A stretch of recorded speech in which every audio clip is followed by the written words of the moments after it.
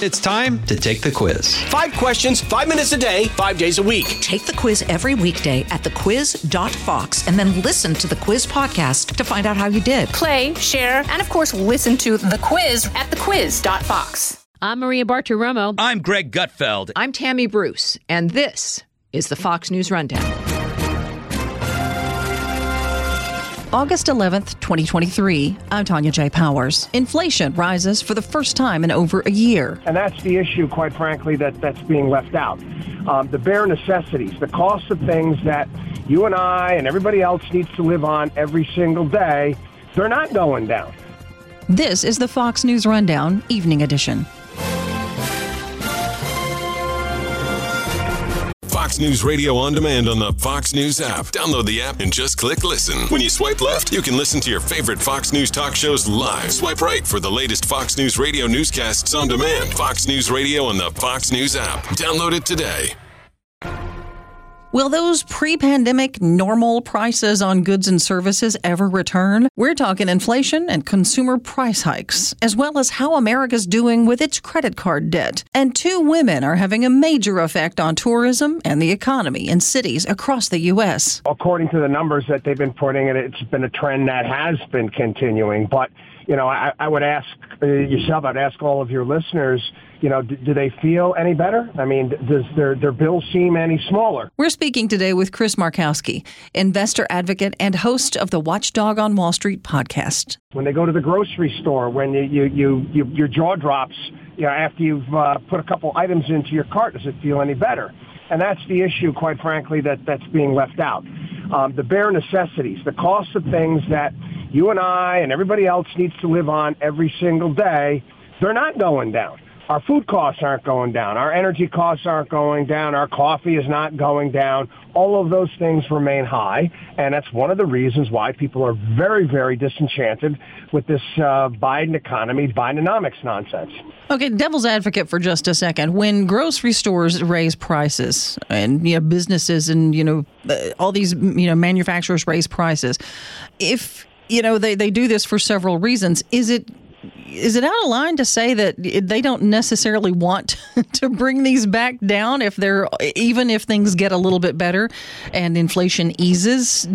Should we really realistically expect prices to come down on some of these things? I would. I mean, competition would dictate that. I mean, if grocery store A wants to compete against grocery store B, and obviously going to do that with pricing. But, it's not working that way. And there's this nonsense that I see here. What was it, a couple articles yesterday talking about, global food prices are through the roof. Not really. I just got back from Europe, and I could go out to dinner for 1/3 of what I spend here in the United States. So they're not at the levels that we're paying here.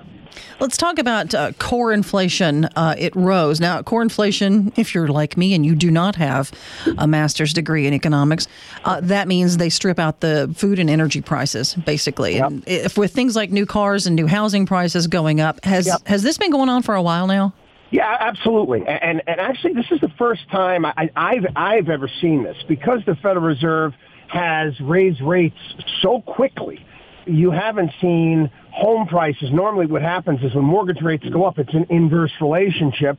The housing prices will come down. But because it happens so quickly, there's not enough inventory right now to satisfy that demand. This is why it's almost keeping people in their homes. People don't want to sell because their mortgage rates are so low. So that's becoming a bit of a problem. That's keeping housing prices very high.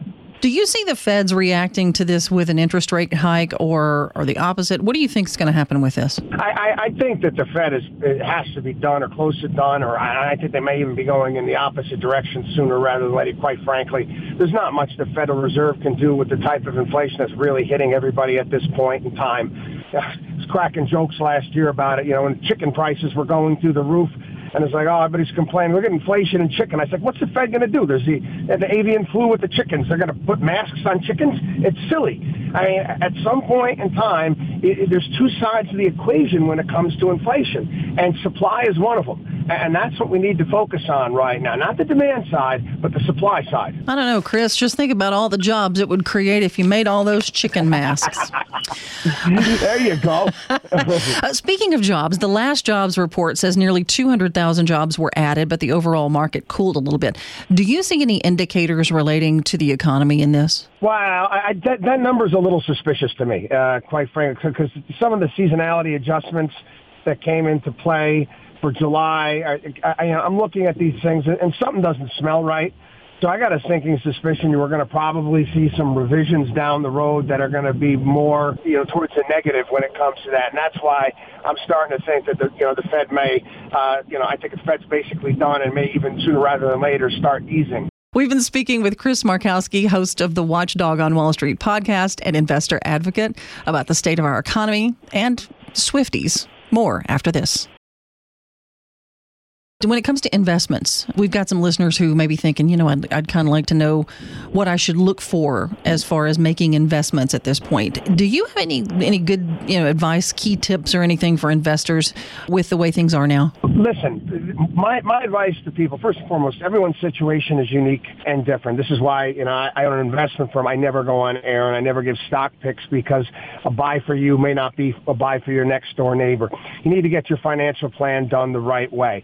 And if you get it done the right way, whatever market conditions exist, you shouldn't be deviating. If you're doing well, you've got to understand that you have to reallocate assets to the right places. You have to understand your risk tolerance. There's a myriad of different things. But, if you're in the process where you're still working, my best advice would be continue to pay yourself every single month. Dollar cost average, put money away from every single paycheck that you get, and that's how you build wealth over time. It's kind of hard to do, though, if you're paying, way more for eggs than you really want to, especially if you're talking about a family and you're trying to, make ends meet. That is tough. You're absolutely 110% right. As we're seeing more and more surveys out there saying people feeling like they're not going to be able to retire. And, you couple that with the fact that Social Security is more than likely going to be cut by 10%. Within the next 10 years, it makes for a little bit more of a difficult time, quite frankly. But you have to try to do what you can. You have to be consistent about it. And again, I know when the prices are higher, it makes it a little bit more difficult, but you do not want to deviate from something like that. How are we looking as a whole, as a country, with credit card debt? Is there a rise in the average debt going on right now with credit cards? Are we, shopping online more? What's happening with that? Actually, just first time ever went over $1 trillion in credit card debt, which is very, very high, and that's not a good sign. I use a credit card for everything, but I use it, it's for accounting purposes, and you pay it off every single month, and that's how it needs to be done. Unfortunately, people, they get behind the eight ball when it comes to credit cards, and that's not a good place to be when you're paying those types of interest rates. You're getting those frequent flyer miles, aren't you? You can admit it, Chris. It's fine. I know. It's not a bad thing. I also want to ask you, kind of on a lighter note, because we've been discussing some pretty heavy economic stuff when it comes to people's, pocketbooks. There is the stories surrounding the Eras tour with Taylor Swift. How a music tour changes a state's GDP. It has literally, this tour has been compared to like the Super Bowl coming to town with what we've seen. The tour has already grossed more than $300 million, according to Pollstar. Wow. Chicago's Tourism and Conventions Bureau announced last month they set a record for the city for occupied hotel rooms. Part of that was due to the 3 sold-out nights of concerts that she had there. There were other things in town, just to be, for context there. In Philadelphia, the Federal Reserve Bank of Philadelphia said that tourism in the area continued to show slight growth there. Downtown Cincinnati hotels grossed about $2.6 million. This is an economic impact. I don't think a lot of folks saw this coming, but it seems to be not just one or two places. It seems to be more widespread than that. Can you speak to that? I mean, does this surprise you? Maybe Taylor should run for president. She's not old enough yet, is she? That's how you really create economic activity. You go out there, you create jobs, you do all sorts of things, and you don't take taxpayer money and try to do it. Good for her. God bless her. As far as I'm concerned, I think that's fantastic. It's almost like when the circus used to come to town back in the day.